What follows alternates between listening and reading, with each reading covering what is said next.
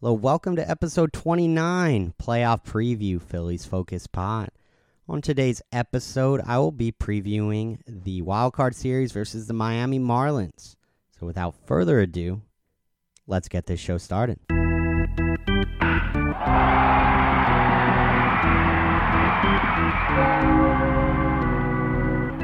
Everyone was asked their favorite superheroes. You said Scooby-Doo. I didn't realize Scooby-Doo was a superhero. Can you kind of explain his superhero lore? Well, first off, he's a dog, right? And he can talk. Fair enough. Okay. All right, welcome as always. I'm your host Lucas, and well, that didn't go quite as we thought heading into the final week. It was looking for quite some time there that we were going to have the Arizona Diamondbacks in this three-game wild card series. A little bit before that, it looked like it was going to be the Cubs.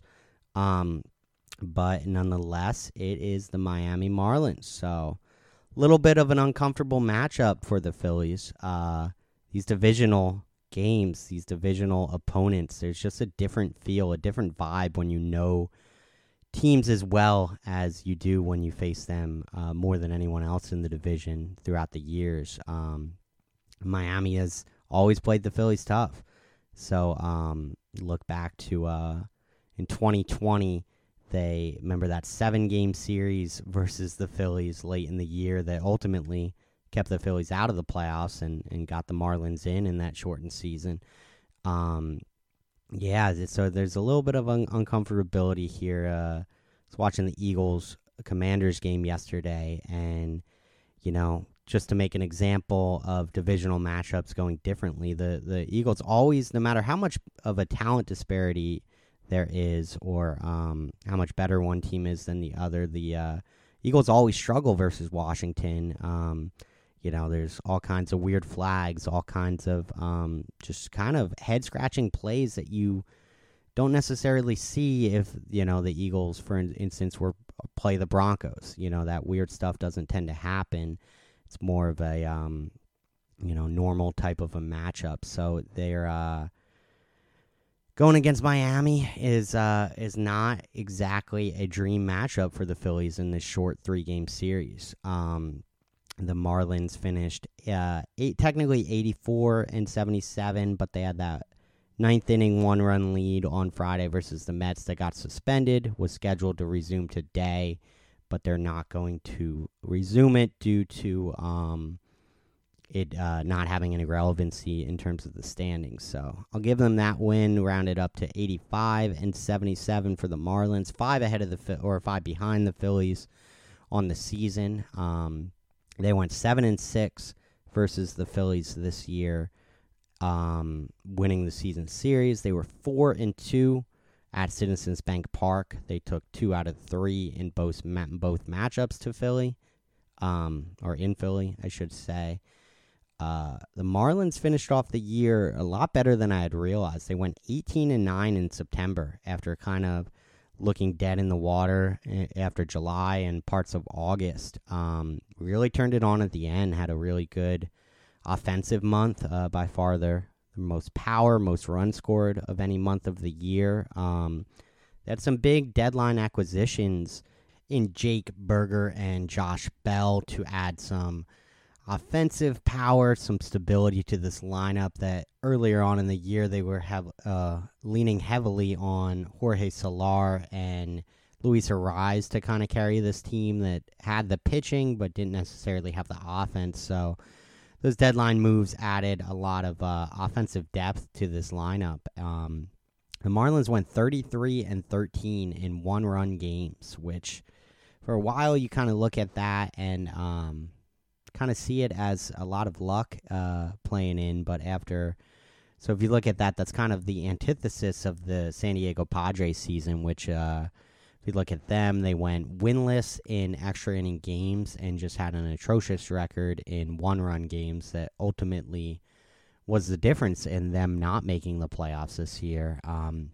It's very much kind of the opposite of what this Marlins team was able to do. So when you look at through midseason, you're just kind of assuming there's a lot of luck involved with the Marlins unsustainability into continuing to win the one-run games. But when it's all is said and done, and you have 46 of them, and you win 33, I think there's got to be a lot more than just luck involved. There's some quiet confidence with this team to be able to win those games and the capacity in which they did.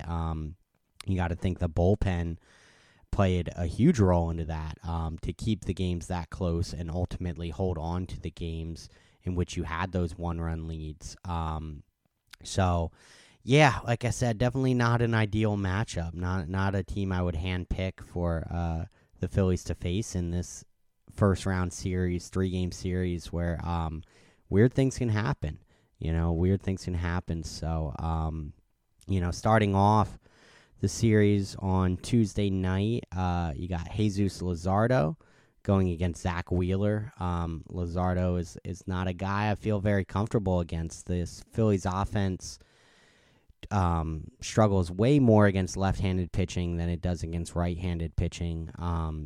And Luzardo is a guy who has really good electric stuff from the left-handed side, really good swing and miss stuff, and has really above average command. So not exactly a matchup that screams confidence from my point of view for this Phillies offense in Game 1.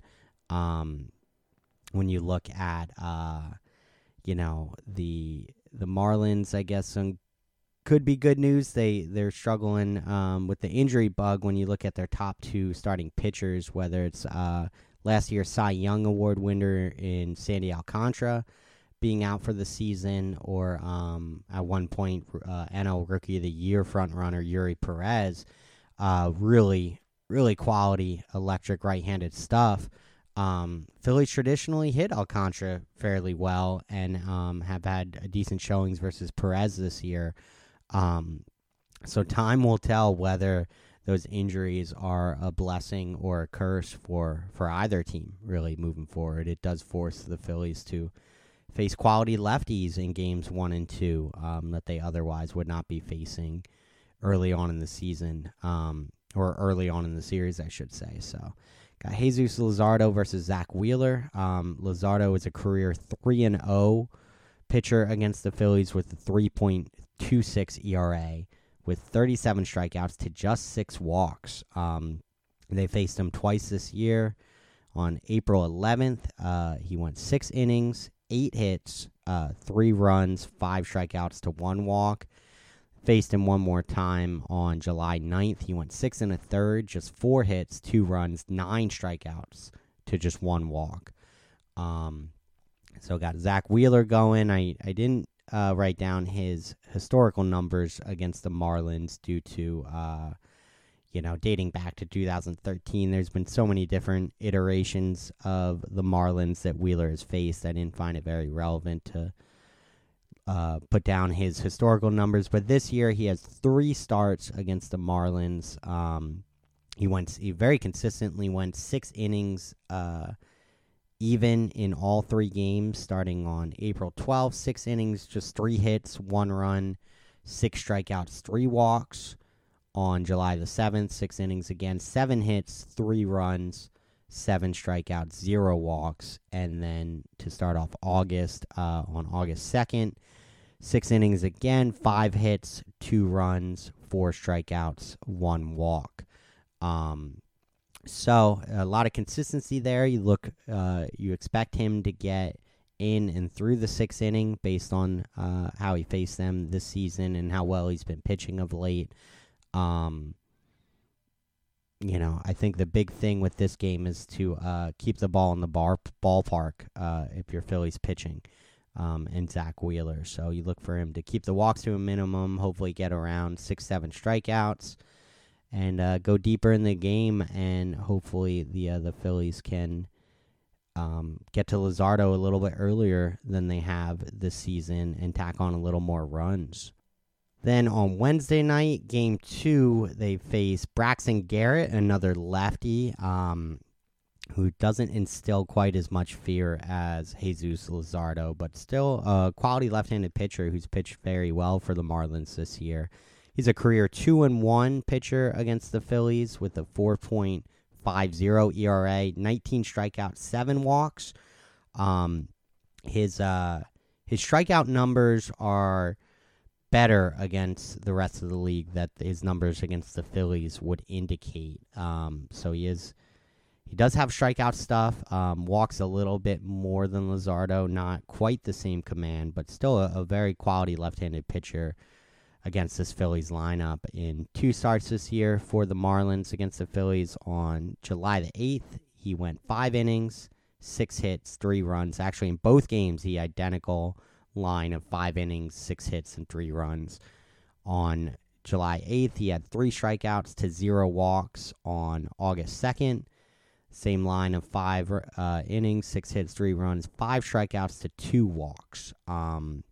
So he's a guy you hopefully look to the Phillies to get to him a little bit earlier on in the game. Don't let him get to that 6th inning. Try to get to that bullpen. And hopefully get him with the long ball. That's gonna be the theme of the series in my mind. Is who can hit more home runs is really what it's boiling down to. So we got Aaron Nola going against the Marlins on Wednesday after he ended the season rather strongly after struggling up and down all season long, was really struggling in August or in September there, but was able to end the season on a high note of back-to-back quality starts.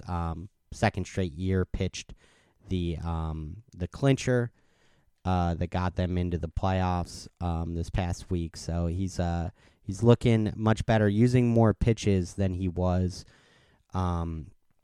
when he was struggling. He got back to a good 4-pitch mixture the last couple starts that he's feeling a lot more comfortable with. On April 11th, he went 5 2/3 against the Marlins, gave up 9 hits, 4 earned runs. Actually had identical lines in all 3 games of 4 earned runs, 6 strikeouts to 0 walks. So at least he wasn't walking this Marlins lineup, but they were swinging away early and swinging often en route to many hits. In 3 starts, he gave up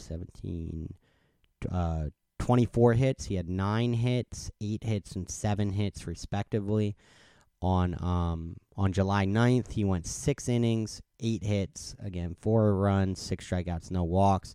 And then on September 9th, he only went 4 1/3. He wasn't able to make it out of the 5th inning. Gave up 7 hits, again, 4 runs, 6 strikeouts, no walks. So he wasn't walking guys, but he's given up plenty of hits to this deep Marlins lineup now. September 9th was a different version of Nola than we got at the end of September. So hopefully that start is a little bit more of an anomaly and not an outlier going into Wednesday night's start. So I do feel better about Wednesday night's matchup against Braxton Garrett than I do Jesus Luzardo, as I mentioned. A lot depends how that first game goes and what ultimately, we're going to get from Nola going into Wednesday night. When you think of all those hits that he gave up in all 3 games, 9, 8, and 7, that is concerning in the sense that throughout the season, kind of one of the main storylines with Aaron Nola has been his struggles with men on base and out of the stretch, as opposed to no base runners and able to pitch out of the full windup. Has just been a completely different pitcher with runners on base than he has been otherwise. So really look to Nola. Looking for Nola to keep those hits at a minimum compared to all the hits he gave up in all 3 games against the Marlins this year. So hopefully he comes out. I like the 0 walks that he's exhibited against the Marlins this year. Hopefully his command is on, throwing his pitches with conviction and confidence. And so just feeling overall pretty good about Wednesday night's matchup.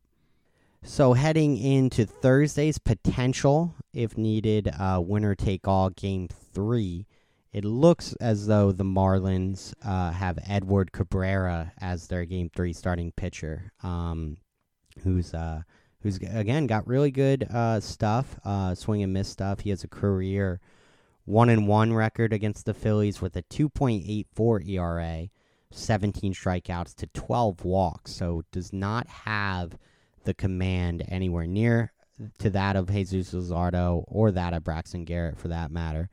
2 starts this year against the Phillies. He, on April 12th, went 5 innings, 7 hits, 2 runs, 4 strikeouts, 1 walk. Then on July 31st, which I kind of take as the blueprint on how to face Edward Cabrera for this Phillies team, he went just 3 innings, gave up only 3 hits and 2 earned runs to 3 strikeouts, but he had 6 walks. 6 walks in that game compared to just 9 outs recorded for him through 3 innings pitched. So you look for that as kind of a blueprint. I'm looking in games 1 and 2. I don't expect the Phillies to portray a whole lot of patience at the plate. I'm pretty sure in game 1 they're going to be looking early to get to Luzardo early in the count, not let him get ahead to get to that strikeout stuff, hit the pitches. The better pitches to hit earlier in the count, similarly to Braxton Garrett. However, against Edward Cabrera, I would flip that script and really make him throw strikes and really exude a lot of patience earlier on in that game and try to flood the bases with some freebies and get to him in that manner with potential timely hitting after getting some free passes. So that 6-walk game against the Phillies on July 31st is something that is catching my eye with as far as Edward Cabrera is concerned. Game 3 starter for the Phillies, a lot is hanging up in the air as far as that's concerned. They are willing to use Ranger Suarez out of the bullpen in the first 2 games if need be. I'm really hoping it doesn't come to that because Ranger Suarez is someone in that Game 3 winner-take-all scenario that I would feel much more comfortable, significantly more comfortable with than anyone else with the Phillies. I don't want to see Taijuan Walker in this series against the Marlins at all. I would prefer just not to see him at all, given the way that he's pitched in really most of the year, but the second half of the season. Christopher Sanchez is a guy who I have just been continuously singing praises on this show with. He's just been incredible this year, and his changeup has been one of the best pitches in all of baseball for several months now. However, on the opposite end of that same spectrum, his fastball in the same time period has been one of the worst pitches in baseball. So although I do trust him within, relative in a relative sense, he's not someone that I'm going to feel extremely comfortable with starting a Game 3 winner-take-all in this wild card round. So I very much hope that Ranger Suarez is able to go if it should come to it, because if not, it does look very likely that the Phillies will be going with Taijuan Walker and potentially piggybacking Christopher Sanchez behind him. Why that scares the death out of me as far as Taijuan Walker is it's been no secret his early inning struggles this year. It takes him, for a while now, it's been taking him a little bit to get into the flow of the game, and in doing so, he's been giving up a lot of early inning runs in the first inning, second and third. He's given up a lot of runs in those spots to where in a Game 3 winner, in the playoffs in general, that is really concerning to get out to a bad start and have to play comeback, let alone in a winner-take-all scenario. That is the last thing that you kind of want, is to dig yourself a hole early on and let that young Marlins team gain the confidence in that situation, start tasting that victory and that series win if Taijuan Walker is pitching and gets into that trouble early to where the Marlins are able to take a early lead. That is something that I would like to avoid at all costs. So I really hope that they don't have to deploy Suarez in the first 2 so that we can have him going in a potential Game 3, which leads me to his season stats against the Marlins on July 8th. He went 5 2/3, gave up 8 hits, 4 earned runs, 4 strikeouts, 4 walks. on August 1st, he went 6 1/3, gave up 10 hits, but only allowed 1 run. That almost is, have to squint and make sure I'm seeing that right. 10 hits to 1 run, just, the math doesn't really math right there. But nonetheless, that was his line. He gave up 3 strikeouts and just 2 walks in that game. And then on September 10th, which is what I believe is probably his best start of the year, he took a no-hitter into the 7th inning, got 1 out in the 7th, had a no-hitter going. And then he kind of unraveled a little bit. Ultimately gave up the lead, and then Sir Anthony gave up what would become the game-winning home run in the 8th inning in that game, which was a disappointing loss. But Suarez was dealing for just on autopilot for the first 6 innings. His line ended up with 2 hits, 3 runs. He had 10 strikeouts, which you don't often see Ranger get those type of high strikeout numbers. So 10 strikeouts to just 3 walks on September the 10th. So that is a start, much like you're looking at the July 31st start with Edward Cabrera and the 6 walks as a blueprint. I'm looking at that September 10th start with Suarez against the Marlins, where he took the no-hitter into the 7th and was striking guys out left and right. So I do feel good about that matchup, very good about that matchup, if it should come to it in that situation. So all in all, like I said, it is not the most comfortable of matchups, not ideal. However, still feeling pretty confident. I think the game that scares me the most is Game 1. Not feeling exceptionally confident versus Luzardo and his left-handed stuff against this team, so I'm looking for them to set the tone early. I would not be surprised at all if Kyle Schwarber leads off the game with a home run to start off this playoff run in the series on that positive tone to get ahead, get things running. Look for Schwarber to hit that one. I am calling it. Leadoff home run for Schwarber on Tuesday night. And hopefully they can just go from there. I am expecting them to swing early in the count, which, that can go either way. We could, start hitting the ball right to Marlins defenders and give Luzardo some easy innings, or we could be making contact and get him into some uncomfortable situations early on, which hopefully that should be the case. I'd look for good number. I'm looking for the Phillies to score is 5 on Tuesday night. I think if we can get to 5 runs, that Wheeler can keep the offense in check enough, keep them under 3 runs or so for Wheeler. And, I'm looking at this bullpen. This bullpen ended very strong in the final week of the season. They had a even 1 ERA, 1.00 ERA for the Phil's bullpen in the final week after some considerate struggles that went on through the months of September before that final week. So I'm feeling good about where things land as far as that's concerned. So look for the Phillies, if we can win 5-4, maybe 6-4. Wheeler gives up under 3 runs. We tag Luzardo for 3+, maybe 4 runs.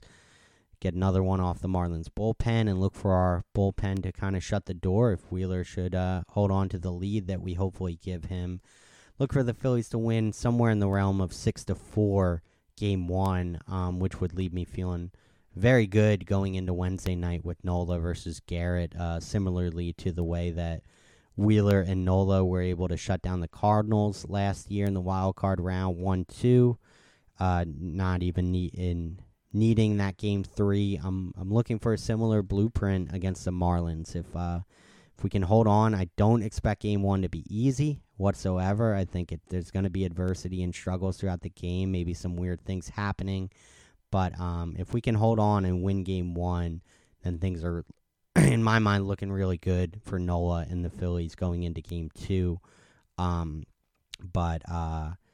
Yeah, it really boils down to that Game 1. I think that is the most concerning for me. A lot of pressure goes on Nola and the Phils if they do drop Game 1, but I do think that we would, in that scenario, force a Game 3, in which I feel pretty decent going against Edward Cabrera and hopefully Suarez on the mound at that point.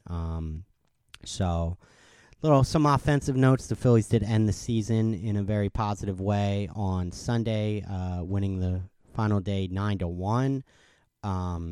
Really good pitching, but what I was paying attention to was the offense. Alec Boehm was really in a slump for about a week or two there. Really came out of that slump and had a big home run, hit really well on Sunday. Hit his 20th home run, which made it for the first time ever that this Phillies team had 6 players that hit over 20 home runs in a season, which was a little bit surprising to me when you think of all those great offensive teams in the mid to late 2000s that we didn't have any teams that had 6 guys over 20 home runs. So thankfully, Boehm was able to get his 20th on Sunday, kind of snap out of that slump a little bit. Bryson Stott has had a pretty rough September, was slumping as well, but had some good hits on Sunday to get out of it a little bit, rebuild some confidence heading into the playoffs, as well as Brandon Marsh had a good weekend. So I'm not worried about this offense. I'm not worried about where they're at. They seem to remedy some of their woes towards the end of the season here on Sunday. Bryce Harper had a big home run against the Pirates last week. So I'm not worried about Harper at all. I look for him to pick up where he left off in last year's postseason and have a really big showing for the Phils this year. Kyle Schwarber, as I said, I look for him to set the tone early on. So I'm feeling good about the offense.